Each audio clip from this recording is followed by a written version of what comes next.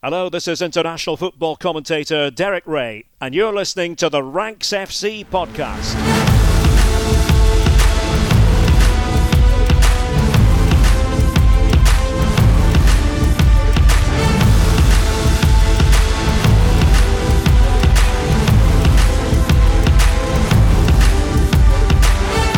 Ranks Squad, and welcome to the Ranks FC podcast. It's your favourite podcast, back for another week. My name is Jack Collins and I will be your host today, and joining me is the rank of Mr. Sam Tighe. How you doing, mate? Mate, I'm good. How are you?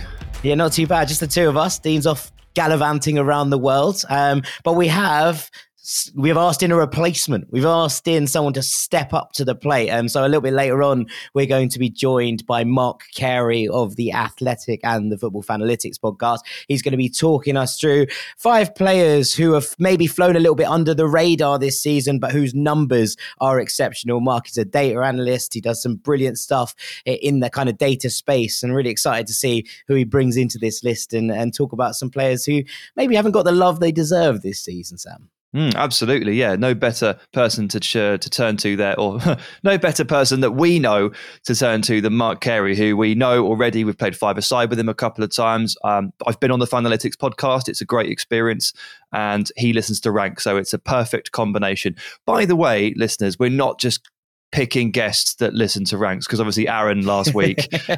Just as a heads up, we don't just. It's not that level of favouritism. It's just everyone in the football community. So unfortunately, you have to run with it. Yeah, those are things. Right, before we get ahead of ourselves, let's do things we love. Okay, I'll start, and it feels like old news, to be honest with you, but I do feel like we just need to spend a couple of minutes on that World Cup draw that happened a long time ago. It was last Friday, Jack. So I think a lot of people may have been expecting this podcast to be about the World Cup draw, but 5 days old or something like that. Let's just spend a couple minutes looking at the genuine best bits.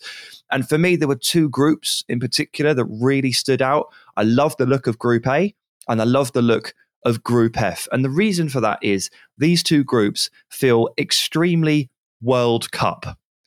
And what I mean by that is they're extremely cross-continental. The best thing about the World Cup is you bring different teams together into scenarios where they're playing against each other, and they haven't played each other for 12, 15, 25 years. Maybe they've never, ever met because they're not in the same continents. They're not in the same conferences. They won't meet each other in qualifying for the World Cup, and they won't meet each other in the Nations League and all that stuff. So Group A is Qatar and Ecuador and Senegal and the Netherlands. That's 4 continents, man. That's it. Yep. That's World Cup bingo. It's absolutely awesome. I don't know what to expect from that group. Like, how do I size up Ecuador and Senegal? And how do I size up Senegal versus the Netherlands? There's so many unknowns there. And that's why the World Cup is so special.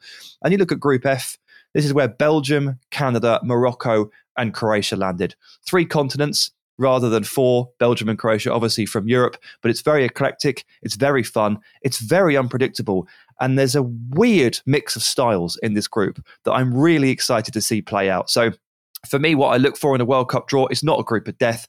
Yes, I like to see Spain versus Germany as an early barometer, but the real joy and the real fun is when you get this eclectic mix of teams that you would never see come together ever before, and that's what Group A and Group F have given us. Yeah, and Group H, I would probably throw into this mix: Portugal, Ghana, Uruguay, and South Korea. So here's the problem with that. Portugal and Uruguay. You've seen them all play. Yeah, you've seen them all play each other before. No, but Portugal, Uruguay, when they get to a tournament, they get so boring, don't they? They revert to type and they become very boring. Maybe Uruguay, under their new manager, can prove that an outdated... It's also full of narrative, that group, because obviously Uruguay knocked Portugal out of the last World Cup, and obviously Ghana and Uruguay have that famous World Cup history with the handball on the line and the penalty shootout and all the chaos that ensued after that. So there's plenty there, and South Korea are World Cup staples at this point. Yes. And they are, I think the 4th. They've got the 4th most consecutive World Cups in the world. So it's just pretty remarkable, to be perfectly honest with you, in terms of how regularly they qualify. And it's a very interesting team. I'm excited about Group H. I'm excited about Group G as well. Group G for me is the Blood and Thunder group. Brazil, Serbia, Switzerland, Cameroon. I'm looking at that going, I don't know. I think Brazil will win it. And then apart from that, it's a free for all. Any of the other three could get through that group. And it makes it very exciting. And there's also that Serbia, Switzerland, a little bit of, niggle from the last World Cup as well. So lots to look forward to in those two groups as well. They're the ones that jumped out for me. So it was a good draw, wasn't it? Good draw. Very pleased with it. Very well balanced. No group of death. It just feels like, 8 very well balanced groups, and I'm excited about it. Closest to group of death would be where it would be where Japan landed, right? That makes it. But it's not a traditional group of death. It is very well balanced. Because the fourth team will be either New Zealand or Costa Rica. Yeah. It does feel like there's an obvious fourth seed in it. Yes. And I think that could be interesting. But yeah, there's lots to look forward to here. I mean, it's a World Cup. There's always lots to look forward to. But I think this is going to be fun. I'm excited about it. So all good in that regard. Right. I'll take you on to my thing I love, which I'm going to go back to a previous topic that I've talked about before. But I think from being unbelievable, the Serie A title race got even better this weekend. It got even better. It's impossible to overstate how brilliant this is, right? So this weekend we saw Inter beat Juventus, which probably takes Juve out of the title race. But what it does is it secures this as a 3-horse race. So Inter currently played 30, 63 points. Napoli, who beat Atalanta in a massive game, 31, 66 points. Milan drew with Bologna 0-0 at San Siro, 31, 67 points. Inter have their game in hand. It's actually against Bologna. It's away at Bologna, at the Dallara. And that if they win that game, we'll have 3 teams within a point of each other with 7 games to go. This is unbelievable, Sam. This is as exciting as it gets. And look, a huge, huge weekend for Napoli. They played Atalanta. That is a very, very tricky place to go. It's very, very hard to go to Bergamo and win. Yes, Atalanta are a bit besieged by injuries. Yes, they're not quite the force that they were perhaps last year or the season before, but that's still an incredibly tricky tie. Now, the next 2 games Napoli have, they have Fiorentina at home, and then they go to AS Roma, who are 10 unbeaten in the league and have jumped up to 5th. They're just 5 points behind Juventus. They'll have one eye on that 4th spot, I think. And imagine how much joy it would bring Jose Mourinho to pip Juventus into 4th. I still think it's a long shot, but in the form that they're currently playing in, you definitely wouldn't rule it out. If Napoli come through those 2 games with 6 points, I think they're favourites. I think they're favourites to win the Scudetto.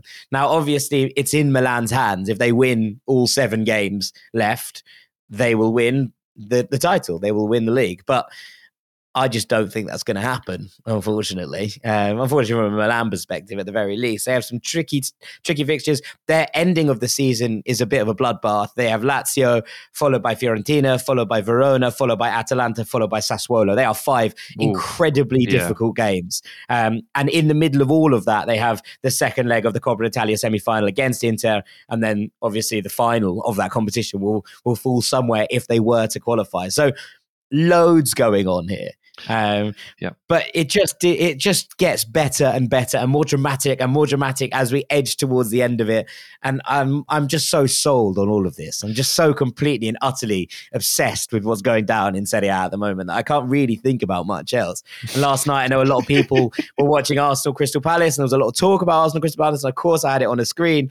But I was very much head in. Well, first I watched Verona against Genoa, and then I watched Milan against Bologna. And it just feels like everything is gearing towards the end of this title race, and it makes it so exciting.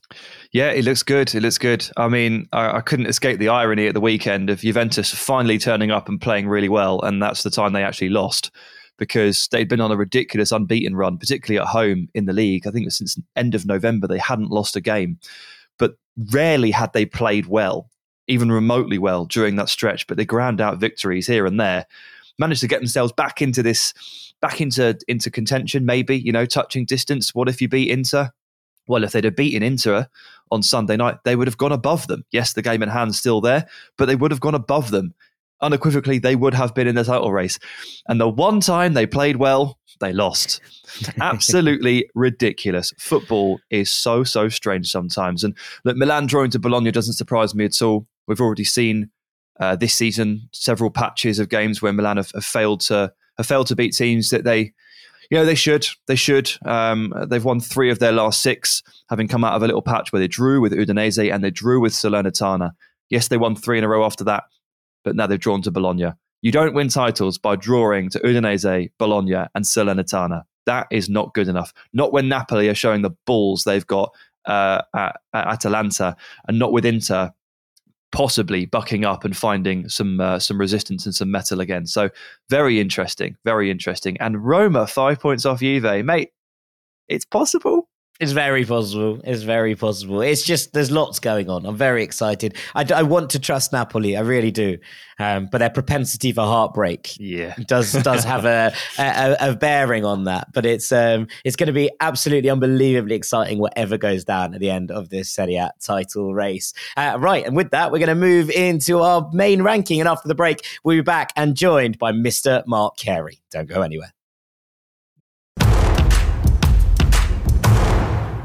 Welcome back to the Ranks FC podcast, where I'm delighted to say we are joined by a very special guest and someone I've been very excited about having on this pod for a long time. It's Mark Carey, data analyst at The Athletic and co-host of the Fanalytics podcast. Mark, thank you, 1, for coming on, and 2, it's such a pleasure to have you. Thank you for having me on. Honestly, real pleasure. It feels like a sort of long-time listener, first-time caller on this podcast. So thank you for having me on. It's a pleasure. No, absolutely. Really excited. And we're going to be digging into the numbers a little bit, doing into what you do best. So Sam's going to set up this ranking and away we'll go. Yeah, so we wanted to get Mark on, wanted to pick up a couple of guests while Dean was away, and a couple of our patrons actually specifically requested Mark to come on. They said, if you can, maybe you could get Mark on, because they enjoy your work over on the Zonal Marking pod as well. So pleasure to have you on as well, mate. I asked Mark to dig through the numbers and pick out 5 players that were particularly interesting from at least one data point. Players who were excelling or overperforming in certain areas that were perhaps performing better than we imagined, or maybe we weren't giving enough credit and the data would prove us wrong. So Mark has come up with a little list and we can go through it. Yeah, well, we had a long list, which I know is true to form for you, Sam, and then we've chopped it down. So I'm going to probably mention my honourable mentions at the end. Yeah. But if you're happy, I can just go through it in order. Start at number 5. Starting with 5. So first one is Robin Lenormand at Real Sociedad. Now, he's a French centre-back. I know that France have many centre-backs, centre-back options operating at such a high level. I mean, you've got Varane, you've got Koundé, you've got Lucas Hernandez, Kimpembe, Upamecano, Konate, and there's probably some that I've forgotten as well. Yeah, there's about 20 more, but that's just part of the course of France, isn't it? Yeah, that's just the ones on the top of my head. But Lenormand, he's sort of nowhere near the French setup at the moment, but we can sort of come on to that. But a little less sort of well-known widely, but hugely important to his club. Left-sided centre-back for Real Sociedad.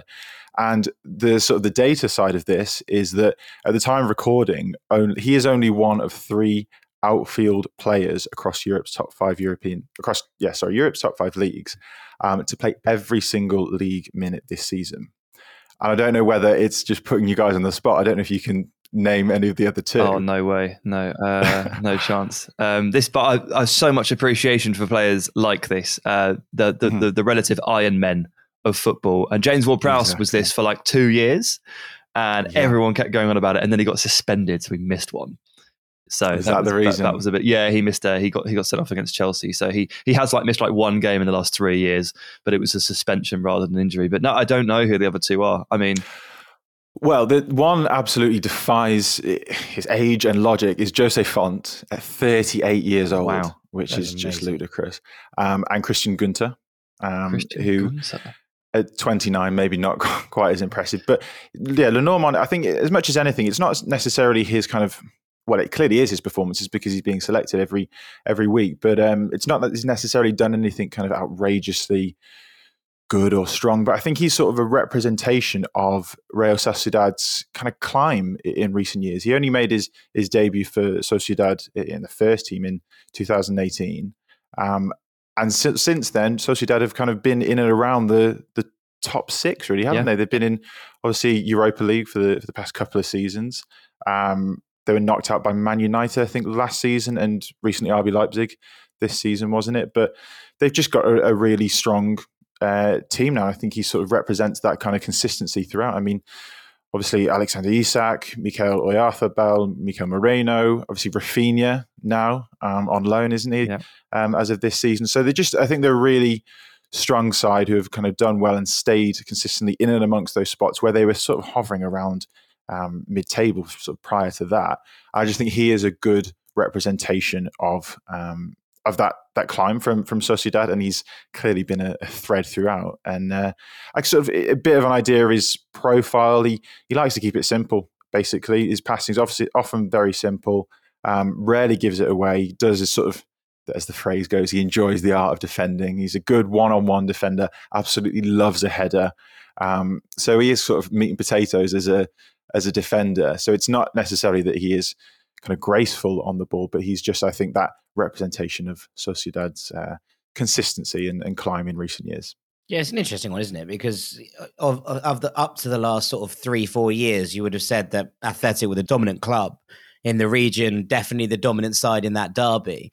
But of late, it has sort of flipped, and there's something quite remarkable about that, given the size of the two clubs relative to each other. The fact that historically, and especially from a region that prides itself on bringing through its own players, and you have kind of Athletic as the kind of wider Basque community, and obviously only the Basque community, and Real Sociedad have this kind of Gipuzkoan flavour through the side, and very, very sort of hyper local in some ways. But that stretch out and the expansion into players from a little bit further away. I mean, I think, if I'm not mistaken, Lenormand's born in Brittany, so it's hardly too far of a stretch for the club to be reaching across. But ultimately, that kind of stretch into it has given them the opportunity to climb up, as you say, and rise up the table. And I think it's a really interesting one because, one, being an ever-present is a remarkable thing at the best of times, but two, being an ever-present in a side that has been defensively very, very solid, who have been able to solidify themselves in this top 6, or at least in the top 7 conversation, is something to be kind of, well, I think very much appreciated and applauded. And I'd imagine that there will be, especially for a left-sided centre-back, eyes on him from clubs looking a little bit down, going, oh, we could probably do with a player of that consistency, and just who might just slot into our rotation a little bit better. Yeah, he's 25 years of age, coming into the prime. As you say, Mark, he kind of does the basics very well, and consistency is the name of the game at centre-back. Managers don't like to change their back line for obvious reasons. Communication is key from the back line and through to the goalkeeper, and having a player who plays every single week is very valuable. Mark, I know you're a Liverpool fan, and ultimately it's Virgil van Dijk is never removed from the lineup, not just because he's the best defender in the world, but even when there would possibly be an opportunity to rest him, I've noticed a couple of times, you could probably get away without playing him there. They don't drop him because no one likes to drop defenders. No one likes to drop centre-backs. It doesn't surprise me at all that Jose Font is one of the other two, because same scenario, leader at the back, building block piece, continuity, consistency. Max Kilman had this until about Christmas, if I'm not mistaken, at Wolves, which is a little bit different in that he's obviously a youngster coming through. But again, part of that centre-back puzzle and the fact that Wolves were so good defensively had so much to do with that consistency at the back. So very much an interesting one to keep an eye on. I think it's one that I'd imagine moves will be touted this summer. Whether he goes or not, I don't think he needs to go anywhere. He might have just be at the exact right level, but definitely one that I'd imagine there will be links made to. Yeah. True. And I'd like to see whether he actually does keep that up for the whole season. It would be remarkable if he was still at 100% every single minute played come the end of the season. But I do agree with everything that you guys said. And as the old saying goes, the best ability is availability. And he has definitely got that because he's played every single game. Shall I move on to number 4? It's smooth transition there. So we're going to move on to a player from the Premier League. And you mentioned Max Kilman. We're going to stay within Wolves, and it's going to be Jose Sarr, who it's not necessarily that he's underrated at all. He's obviously, a lot has been made about how well he's done, but I think it's just worth kind of showing the numbers and just digging into just how well he has done. Having a fantastic season at Wolves. Obviously, Rui Patricio left in the summer. Obviously, now he's at Roma, and he was an important figure for them. And with a bit of change as well, obviously Nuno Espirito Santo leaving, Bruno Lage coming in, there was a bit of people wondering how Wolves were going to do. And with a new goalkeeper as well coming into the Premier League, sometimes historically some goalkeepers have kind of struggled. You think of kind of David De Gea. I know that he was obviously a lot younger coming in. Jose Sarr is 29, but sometimes the physicality of the Premier League as a goalkeeper, you sometimes wonder about them. But he's been absolutely fantastic for Wolves, having one of the best shot-stopping performances of any Premier League goalkeeper this season, but also from any goalkeeper across Europe. And the numbers kind of back that up. So essentially, no goalkeeper has prevented more goals in Europe than Jose Sarr when looking at the data. So we're using StatsBomb data via fbref.com, so a commonly used data website. And it includes penalties here, it must be said, in the numbers that I'm going to give. But essentially, based on the quality of shots that he's faced on target, you'd expect him to have conceded 36.7 goals, so nearly 37 goals. And he's actually conceded 27 goals. And one of those was an own goal, so we can call it, let's say, 26 non-own The harshest goals. own goal of all time, by the way. It is definitely not an own goal. It got put down as his own goal. I remember watching it being like, well, I'm not sure Was it the Arsenal one? Was it the one Lacazette? Arsenal one, the Lacazette goal. Yeah. Ridiculous. As ridiculous as when they gave Aubameyang his hat-trick. So that's why, this is why it's important to have those sorts of caveats as well. So I've called it 26 non-own goals. If you can do that. So that difference between how many he's expected to concede and he's actually conceded is 10.7. What we say sort of on site at The Athletic as well, goals prevented. So how many you'd expect versus how many he's actually done. And that's even accounting for the volume of shots that he's faced compared to other goalkeepers, that is one of the best. That is the best across the whole of Europe. So it shows just how strong he's been from a shot-stopping perspective. And much like forwards, there's often kind of inconsistency, ups and downs, purple patches and stuff in terms of goalkeepers' performance. But this season, especially, he's been so strong from a shot-stopping perspective. He's also very good at coming for crosses as well, really strong in that regard. And he's really good one-on-one as well. Like, I think he's good at everything. Yeah, he's a bit of an all-rounder. Like everything, like his 1v1 prowess and his the size of him when he spreads himself out and his timing on those 1v1s has probably been the most impressive aspect for me when watching him. I've been really taken aback by Jose Sarr at 29 coming into the Premier League, or what would have been 28 at the time, and just absolutely rocking the show, because I do remember him playing for the Portugal unders when he was at Porto. And he kind of got a little bit of a go at Porto, and then they didn't really take to him. I think he may have clashed with maybe it was Iker Casillas.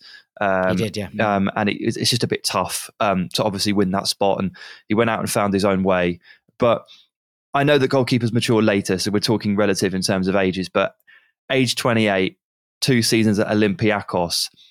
I mean, not trying to be too dismissive, but the last player I thought would come in and just be like basically the best goalkeeper in the Premier League. This was a gamble, right? I think that's the kind of key element. You mentioned all of these things, Sam, and up to even including his time at Olympiacos, the most appearances he'd made for anyone was Maritimo's B side, right? Where he made 74 appearances. He made 16 for the senior side, moved to the Porto B side, and then basically was behind Iker Casillas. He's made basically less than sort of 20 league appearances for almost everyone he's been at, until he went to Olympiacos, where he sort of had 2 years, as you say, as the kind of front man. He was good at Olympiacos, but that, travel and that ability and the way that you kind of judge leagues and who they're playing against is tricky, right? And now he obviously had some good kind of scenes in the Champions League as well at that time. And his clean sheet record, I think, at Olympiacos, I think is still the Greek record, if I'm not mistaken. But you look at this and you go, right, that is a huge gamble to lose someone, not only of Rui Patricio's abilities, but also of his leadership quality, the fact that he's you've basically switched Portugal's number 1 for Portugal's number 4. That's the actual switch that Wolves made. But you look at it and what has actually come to fruition, and look, Rui Patricio's having a grand season at Roma, but not unbelievable. And you look at this kind of transition, that's a gamble that has fully paid off. Absolutely. I wonder whether, because he's obviously doing so well, whether or not there will be a move for him even within the Premier League or to maybe a Champions League club. And I don't know whether, again, maybe you'd need a little bit longer. I know that he's not exactly a young prospect, but maybe you need a little bit longer of him in the Premier League to see whether he could maybe make a leap again. But yeah, I agree with everything you just said. And I think that, so Wolves have had a lot of attritional games, should we say, or tight games this season. There hasn't been too many goals at either end, but they definitely have him to thank for a lot of their clean sheets this season as well. And as I say, it's shown up in the numbers, not necessarily in the hidden numbers maybe of clean sheets, but definitely from a shot stopping perspective in terms of those expected goals. Just looking at this this career record, Jack, as you pointed out, that he'd made the most appearances for Maritimo B out of anybody. He really hasn't played that much football for a 29-year-old, has he? I mean, yes, he's over 200 appearances, but overall, he's 10 years, 9 years. Yeah, he's one of those. That's not that many appearances. It's just not that many, and he's one of those players. Mark, we always talk about these guys. We talk about tread on the tires, and our analogy is, if you cut their leg open, how many rings have they got? Like a tree. And Jose Sarr here is the inverse Rafael Varane in terms of the amount of games he's been exposed to relative to his age. Because I'd imagine that these two are basically the same age. Varane is roughly 28, 29, as is Sarr. And there's a very different level of tread on these tyres. So Jose Sarr, low-key, could end up being one of those players that plays till he's 40, just because he's barely got started and he's 29. Yeah, a lot of years in him, for sure. Absolutely. And certainly worthy of a mention, I think, not just because of that, but certainly from a shot-stopping perspective. Certainly worthy of a mention. I'm going to stay in the Premier League, but go back to someone who is far more of a youth prospect, but shown his ability now certainly for a couple of seasons, and that's Michael Olise at Crystal Palace. And it kind of started, I almost reverse engineered this to find some numbers just based on how good he is, because I just love to watch him. First and foremost, I just think he's just great to watch. He's actually only started 10 games in the league for Palace this season, and I think he's injured. I think he's got a foot injury at the moment, so he's out at the moment, but also, I think it's just underappreciated how good business Crystal Palace have done over the summer as well, doing really well this season. So just kind of a wider point. But he was one of the most creative players in the Championship last summer with Reading, of course. And I think he got 12 assists, which at the age of 18, 19 in the Championship is fantastic. Second only to Emi Buendia last season in terms of creativity. But before I kind of get into any of the numbers that kind of back it up, it's just the way that he runs with the ball, the way that he rolls the ball under his foot and sort of has a kind of a street football kind of vibe to him. He's so direct in his running. He's filling out a lot as well. If you kind of look at him when he was playing for Reading, just coming into the side to now, he looks far more of a man. He's far stronger and still only 20, which is ludicrous. So if I had to back some numbers up with it, he's averaging 9.8 progressive carries per 90. Now that is essentially carries that move the ball towards the opponent's goal by at least 5 yards, or indeed a carry into the penalty area. Now those 9.8 progressive carries per 90 puts him in the top 2% of attacking midfielders and wingers in the Premier League this season. Now, I mentioned that he has only started 10 games. He's got just over 900 minutes. So a healthy sample size, but not massive. But it just shows just how direct he is running forward with the ball. And I think he attracts players to him, kind of like a magnet. And that obviously then opens up space for others to exploit as well, which is a huge skill. I know that Zaha does that on the other side as well. So together they've got that option. 5 assists already this season.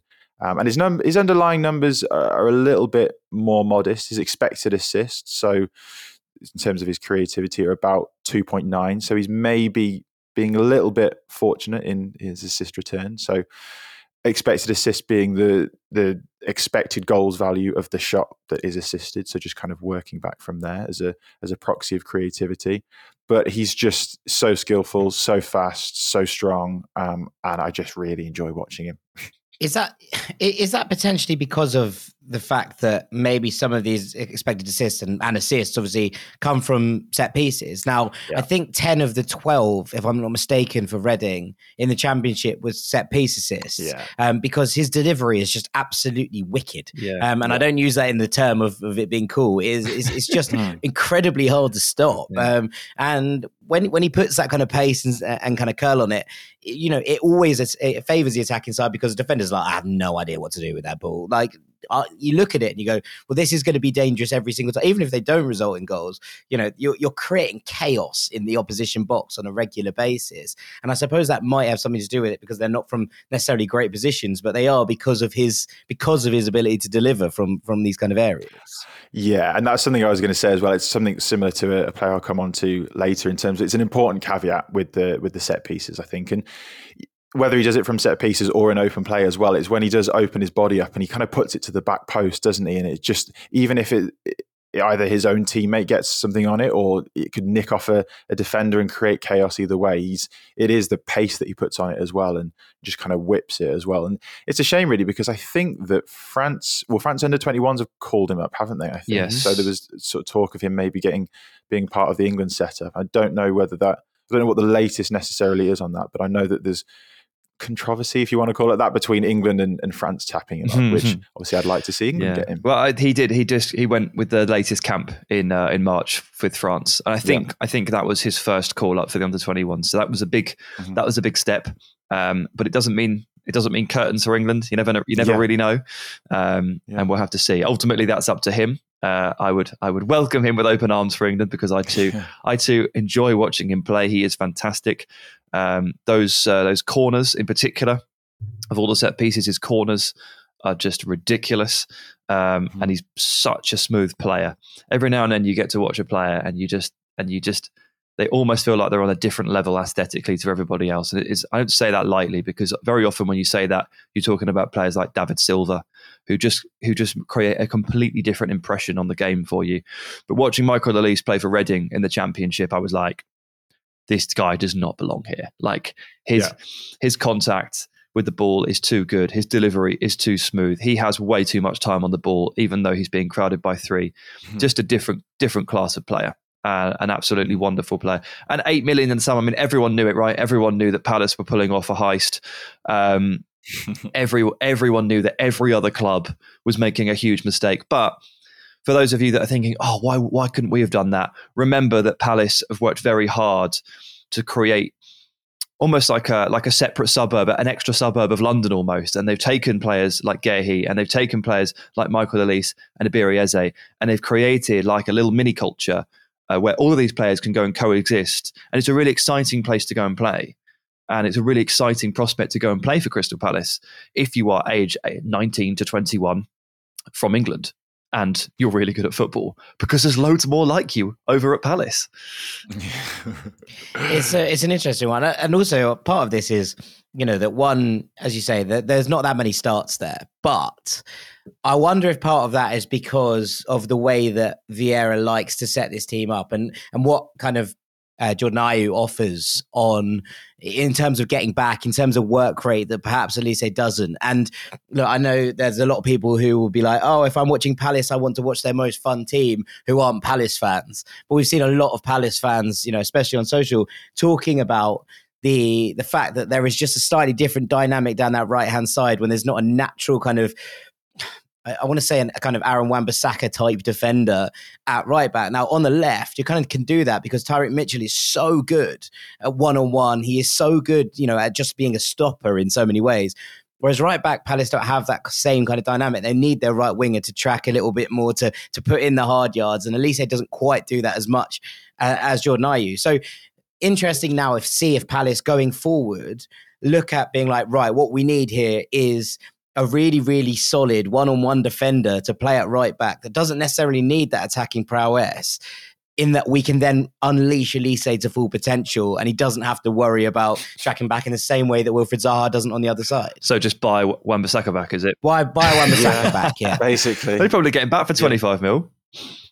It's true. It'd be a good move. I mean, it wouldn't be the first time that Palace have bought back a signing that they've sent to Manchester United. So, I agree. I think, he's too good to not have him play regularly in the future. I think that you're right at the moment, and Ayew is far more workmanlike, and you're right, it's the balance of the team. But I think, probably maybe more towards next season. Yeah. Obviously, given the transfer window, I can't wait to see him just playing on more of a regular basis. So you're right, Sam, as well. And obviously, I'm speaking a bit more about the data here, but there's some things that data kind of can't quantify, and it's just how aesthetically pleasing Michael Olise is on the ball. Yeah. There's not a sort of an aesthetically pleasing per 90, but I wish there was.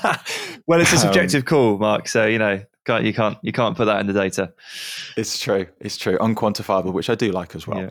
And shall I move on to number 2? Absolutely. From here. Awesome. So number 2 is a centre forward in the Bundesliga.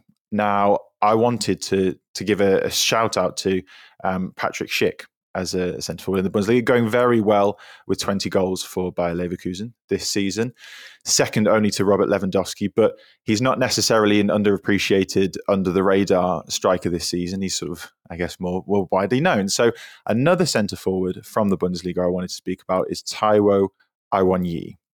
Now, 12 league goals he's scored for Union Berlin this season. The 6th highest goal scorer in the Bundesliga, which is fine. It's okay. But he's played a lot fewer minutes. So it's worth kind of breaking it down a little bit. So his non-penalty expected goals, so the quality of chances he's getting on a per 90 basis, is 0.56 per 90. So that's essentially showing that he's getting chances worthy of a goal every other game, or just over, I suppose. Now that's only behind Erling Haaland, Patrick Schick, and Robert Lewandowski in that regards this season in the Bundesliga. So he's getting really high quality chances at a rate, as I say, of 1 in 2 basically, and scoring at a rate of 1 in 2 as well. So just kind of certainly worthy of a shout out. And Union Berlin themselves as well, having a dream couple of years. I think they only got promoted to the Bundesliga 2019-20, I think, finished 7th last season. They're currently 7th as well. So again, he's a really neat representation of how well they're doing. I think as much as anything, I've dug into it a little bit more, the quality of his shots are really good. So his expected goals per shot, which is the average quality of a given shot that he takes, is 0.2 XG per shot. So essentially he's getting chances that are likely to score 1 every 5 shots that he takes. Now, that's the second highest rate in the Bundesliga behind Marco Reus. So it shows that he's getting into good quality areas. And if you look at his shot map this season, I think all but maybe 2 or 3 of his shots are in the penalty area. So very much a kind of fox in the box. Really good player, really strong player. Only 24, so plenty of time on his side. Maybe a move to another league or another team could be on the cards fairly soon. But he's a threat all over as well. He's very fast. I think he's very fast. People don't give him enough. Yeah, I feel like people don't give him enough credit for how fast that he is. He really drives and carries the ball really, really well. Certainly very strong as well.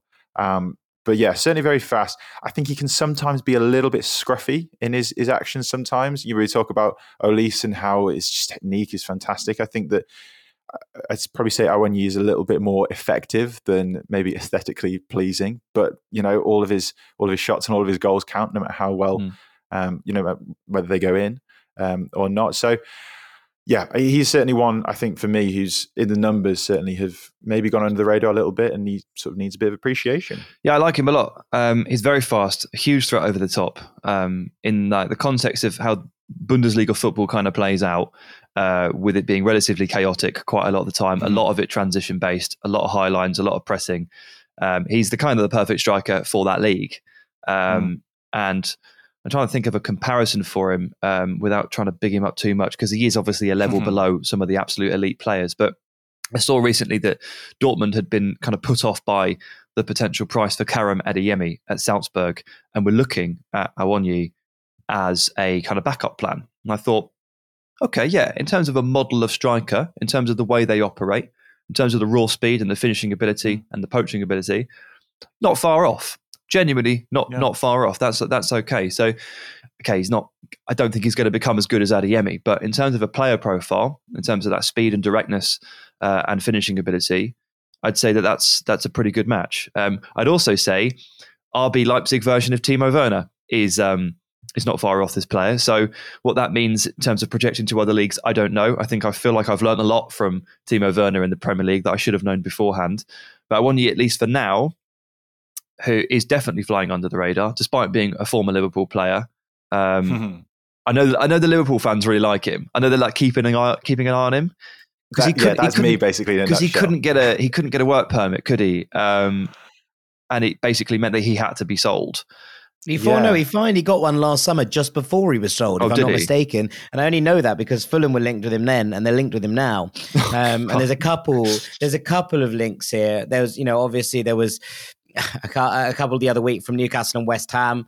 You can see why those things make sense, I think, in many ways. But then Fulham and Southampton as well. But I mean, I was looking at something from a friend of the pod, Jasmine, the other week, and she was saying that, exactly that, the whole, if Adeyemi's too expensive, Awoniyi is the guy that Dortmund should be looking at. And one of the things she brought up was a kind of big chances and an XG per shot kind of XY graph, where he's almost identical to Erling Haaland in the similar league. Right now, obviously, there are differences. And obviously, Erling Haaland is not having the season that many have expected of him in some ways.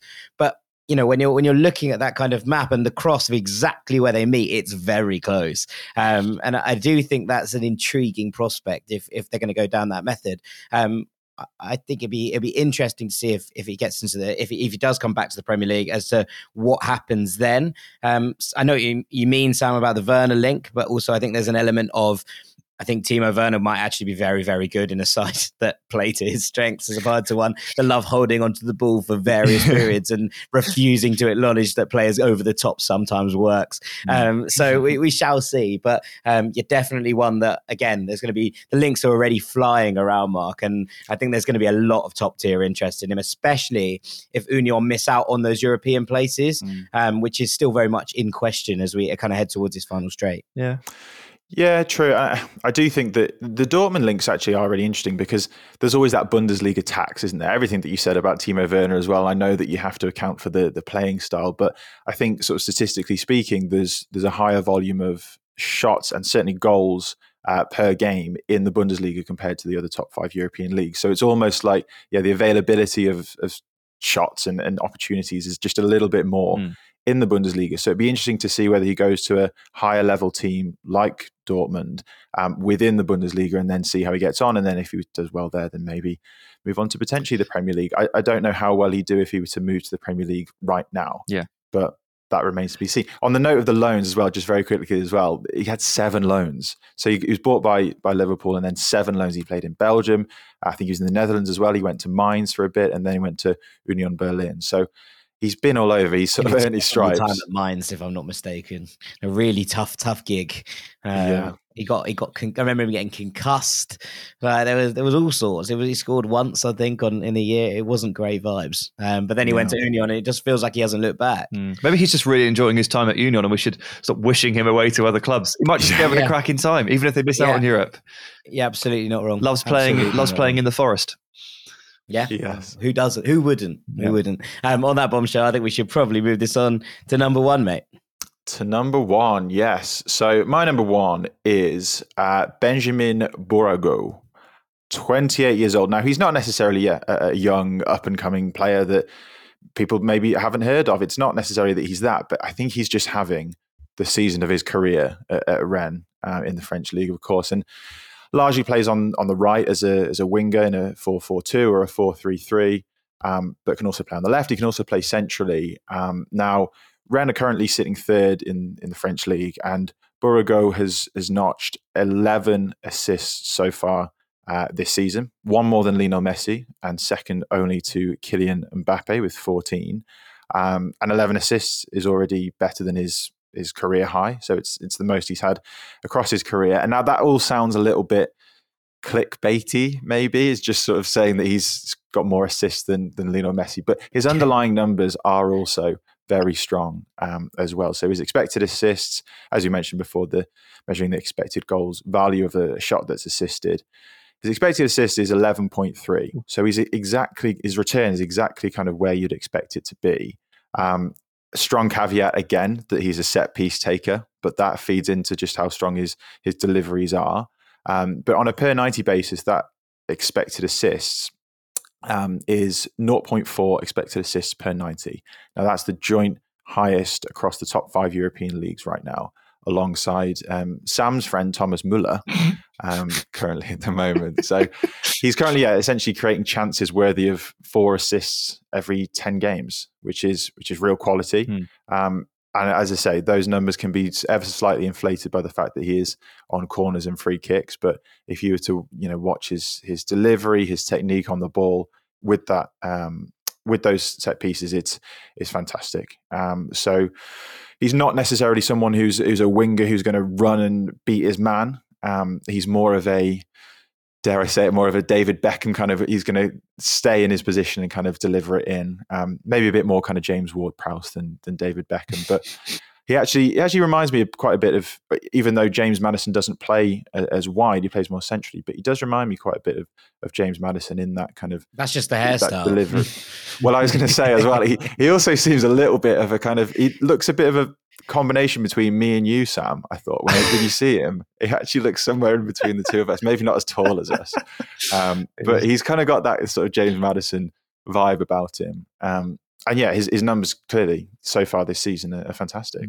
I quite like him. I do quite like him. Every time I watch him, I'm never watching him. I'm almost always watching someone else on his team because he plays with much more interesting and exotic names. And every time I try to watch somebody else, my eyes are always drawn back to him. And he's always the one that ends up providing the goal when I expect it to be someone else. And I probably need to stop disrespecting him so much with my eyes. But having seen a bit of him this season, this is a case of, from the data, you can work backwards. Like, his expected assist number is incredible. And for it to be tallying up pretty much exactly in line with the assist is pretty rare. Because it's usually, the XA is usually quite a lot lower, isn't it, ultimately? Yeah. And having watched him and seen him play, it does make sense. So yes, he's on set pieces, but if you've compared the data with the film and you're pretty comfortable with, yes, no, he is that creative, it's okay. It reminds me of Romain Faivre last season. So he signed for Lyon in January from Brest, and last season he was one of the top creative players. His numbers were incredible, but if you put together, a waffle chart and basically determined in which scenario these chances were being created, Romain Faivre was almost discredited by some because a large chunk of them were from set pieces. But when you watch him play, you don't think of him as a player that can only create chances from set pieces, do you? And this is probably the case with Bourigeaud as well. So he is a very interesting player. I would never ever pick him out in my mind as like, who could be like a very creative player that could move to a top team. I'd never pick him out as that. Never. And how old is he? He's 28. 28. He's 28. I'm not sure he is that player, I'll be honest. I actually think it depends, I suppose, what kind of team you're playing in, but he feels more like a deep line creator. And I know that sounds ridiculous for someone who plays on the wing, but he feels like, I quite like that Maddison Beckham comparison in that obviously he's played everywhere. You look at actually his kind of his maps for where he started games. I think he started 7 different positions for Rennes over the last 3 years he's been there. He's had about 10 games at defensive midfield, and you're going, hang on, what's going on here? Like, well, this is someone who's played mostly, on the wing this year, and then suddenly you're going, okay, what he does is he's an unbelievable sprayer of the ball, right? So therefore, he can play in these positions. And I do wonder if what actually might be quite interesting is if you played him he's almost defensively minded winger, not necessarily in terms of his output, but just in the fact that he's not trying to skin a fullback. He is going to sit a little bit deeper to, you might have him in a kind of 4-1-4-1 as opposed to, or one of those, or a 4-4-2, just sort of sitting in, tucking in a little bit deeper and being able to create from wherever he is in the pitch. And I think it's quite an interesting weapon. And obviously we've seen it with Trent, right? That delivery from deep that can cause so many problems. I do think there's an element of that about his game that I'd be intrigued to see how it works somewhere else. Not necessarily that he should leave. I don't think he should go anywhere because Rennes are going to be in a Champions League spot. I don't think there's going to be another Champions League level club coming in for him. But I do think it would be interesting to see how he was utilised in a different system, just as a kind of neutral point. Yeah, no, I agree. And it's funny when someone does well, you do often just think of where they could go and who could buy them and stuff. As we said with a few players now, maybe he's just happy there. And as you say, Rennes are doing so well at the moment. So I think if they can secure a Champions League spot, then he should absolutely stay. I think there's rumours, from what I've read, rumours linking him with Lazio and Roma. So maybe a move to Serie A, which is a league that I think also would kind of suit him as well. I don't know. Dean would probably know more on that one in terms of the transfer side of things, but he's not here, mate. Yeah, No, unfortunately, we can't ask him. We'll check with him when he comes back. True, but I think he's certainly worth.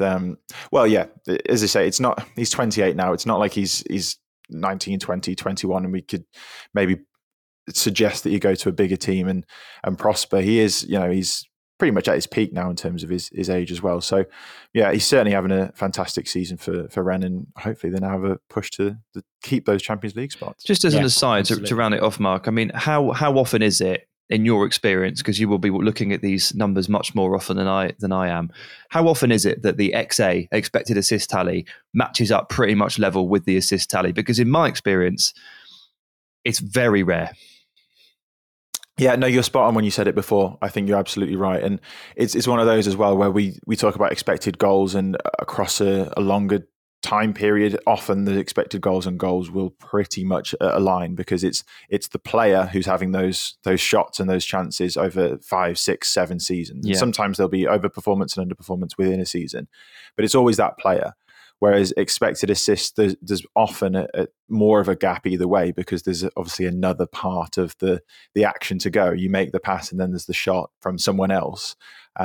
And you can't necessarily, there's the volatility of all the other players who you're passing to, not just the volatility within that certain player. So yeah, you're right. It's less likely to be sort of as closely aligned. But the fact that this is so closely aligned it just shows just how quality his deliveries and his passes have been. Yeah, I just looked at Thomas Müller there while you were talking, and his XA for the Bundesliga was 9.8, and he has 16 assists. Yeah. And that doesn't mean anything ultimately in terms of that doesn't mean that Thomas Müller is doing badly or someone else is doing well or making him a bit better or whatever.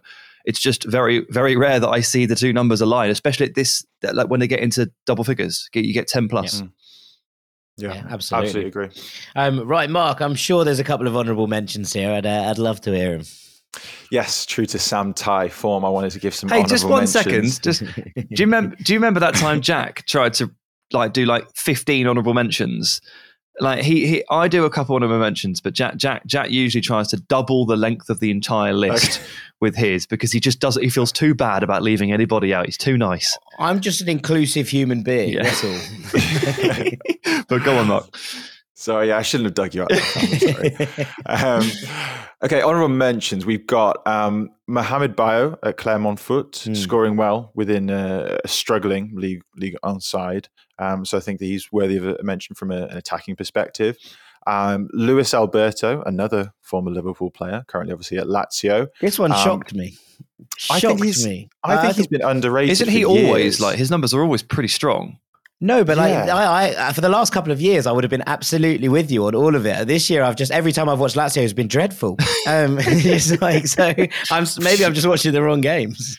Yeah, maybe he's a bit of a data darling, because his numbers do always look strong, and they have been for a number of years. So maybe he's kind of the aesthetically pleasing side of him has maybe gone down a little bit, and he sort of is quite higher risk, higher reward. So you maybe sometimes remember all the times that he gives the ball away, but he's showing some good numbers this season, as he has done for quite a few seasons. But on the high risk, high reward thing, that's basically what Bruno Fernandes is as a footballer. Yeah.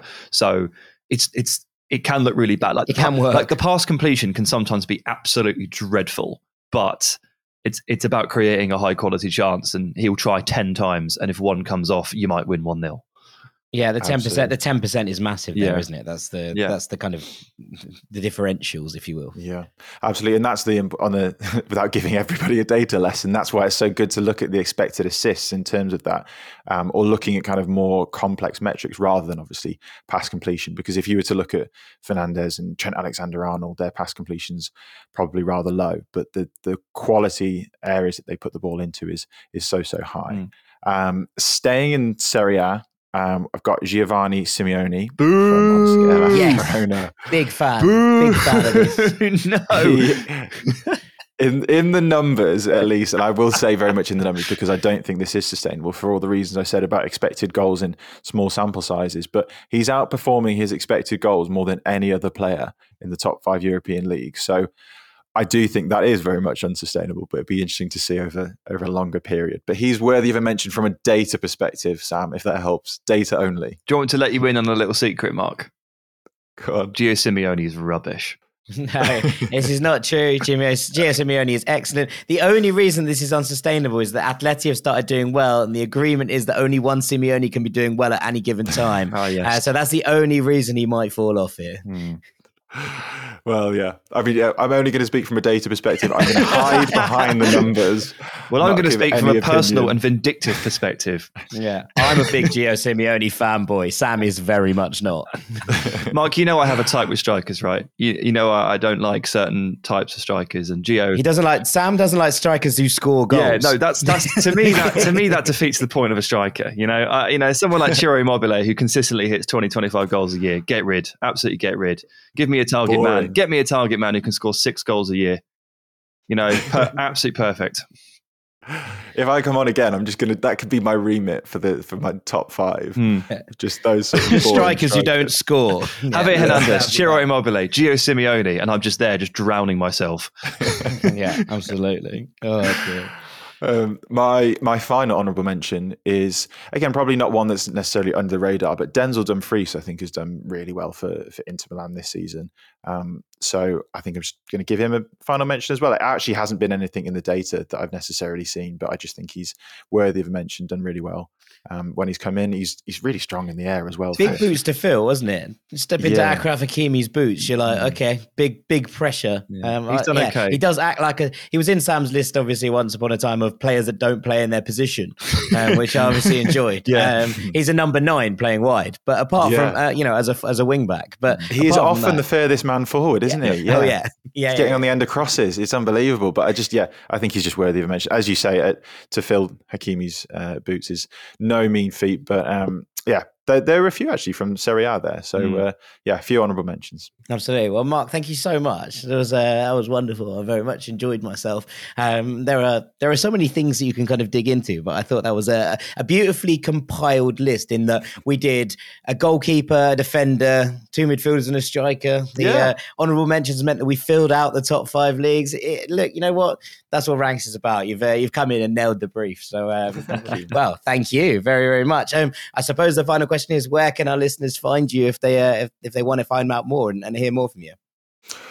I guess so many places, I suppose. You can catch me on Twitter. My handle is MarkCarey93.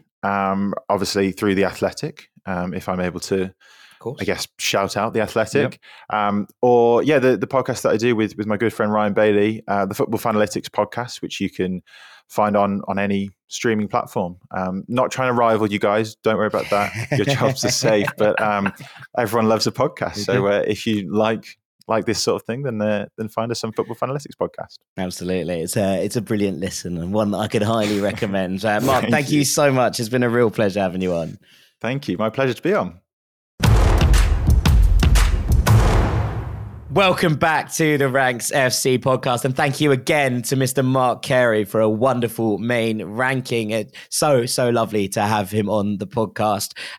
Fortunately, with no Dean Jones around, we're not going to have a Melon of the Week, ladies and gentlemen. The Melon of the Week has gone on holiday. In fact, the Melon of the Week might be Dean Jones for not providing a Melon of the Week. But alas, here we are, which means we're going straight on. And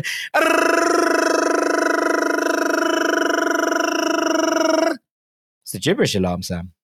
It's the gibberish alarm. Okay, I'm up. And do you know what I've noticed this week, Jack? Everyone's talking about Kylian Mbappe, aren't they? Everyone's talking about Kylian Mbappe. Contract up at the end of the season.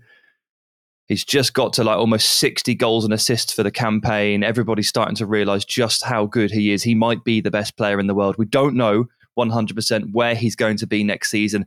Everyone's chucking about all these destinations for him next season. Could it be Real Madrid? Could he stay at PSG? Could he go to Barcelona? Could he move to the Premier League? But I've noticed all of these destinations are very, very desirable from a football level, from a football perspective, which is fair enough. But I want to take a different slant. I want to take on the role of Kylian Mbappe's travel agent and representative. And I want to take a look at what moves would suit Mbappe on a personal level. So here is my alternative list, the top 3 moves Mbappe can make on a free transfer this summer. At number 3, New York City FC. Now this is for family reasons. Let me make it clear. It would let him move closer to his 4 beloved brothers, Leonardo, Raphael, Donatello, and Michelangelo, who all live in the sewers in New York City?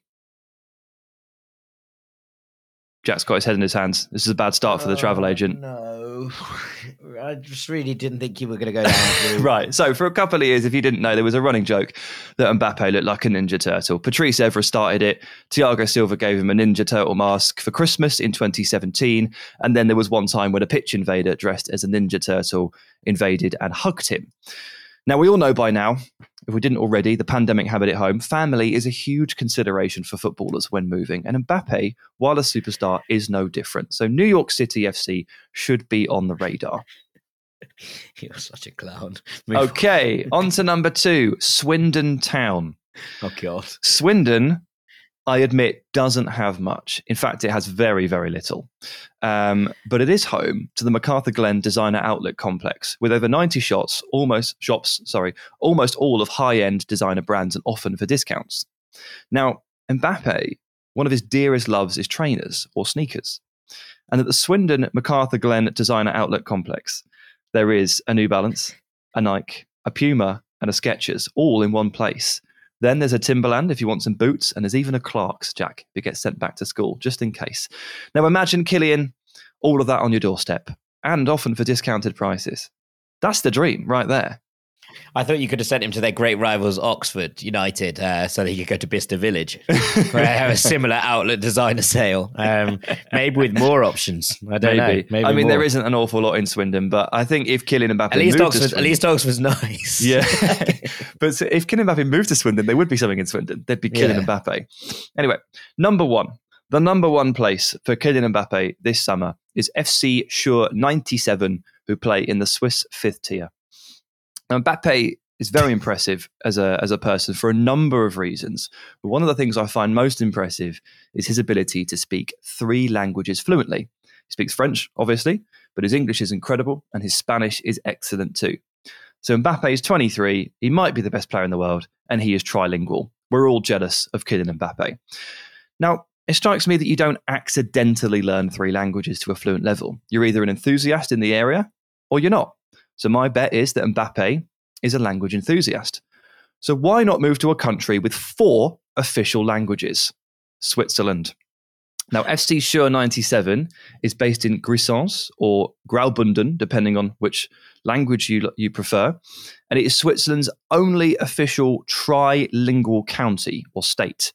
At last survey, 64% of the residents spoke German, 13 Romansh, and 11 Italian. Switzerland's 4th and final language is French, which he's already perfected, but Graubünden is an area that barely uses it. So Kylian Mbappe can keep sharp on the pitch in the Swiss 5th tier while learning German, Romansh, and Italian to make it 6 fluent languages. There you have it. Very good. Ish, I would say. Okay, so in all seriousness, if he wanted a more competitive level of football, FC Lugano in the Swiss Super League is the southernmost city and speaks Italian. It's right on the border with Italy, and it's pretty close to like Udine and Bergamo and Milan. It's really not that far. So he wants to remain a bit more competitive, but continue to learn new languages. Then I'd go with Lugano. But I worry that that's much too far from the German districts of Zurich and Bern, and he wouldn't really be able to sharpen up on that area. Yeah, also German doesn't obviously follow the same language patterns as like a Spanish or a French because it's not a romantic language. So therefore that might be a little bit tricky as opposed to the other ones where he might be able to, you'd imagine he might be able to pick up Italian relatively quickly. Yes. That's where I'm at on the whole situation. But maybe you're right. Maybe he really wants to test himself and pick up German. I for one would probably prefer to speak the Romantics, but that's up to Kylian. That's up to Kylian. Thank you, Sam. Very, very good. Ish. And on that, we're going to call this podcast a day, I think. All there's left for me to do is say thank you very much to Sam Tighe. Cheers, mate. Thank you again to Mr. Mark Carey. Make sure you go out and check him out on Twitter and beyond. He really is a wonderful person to keep an eye on. There's some wonderful graphics and wonderful articles as well. I've been Jack Collins. This has been Ranks FC. Thank you so much for listening as ever, Ranks Squad. We do really, really appreciate you. And we will see you next week. Take it easy. Peace. Do you want me to let you in on a little secret, Mark? Go on. Gio Simeone is rubbish.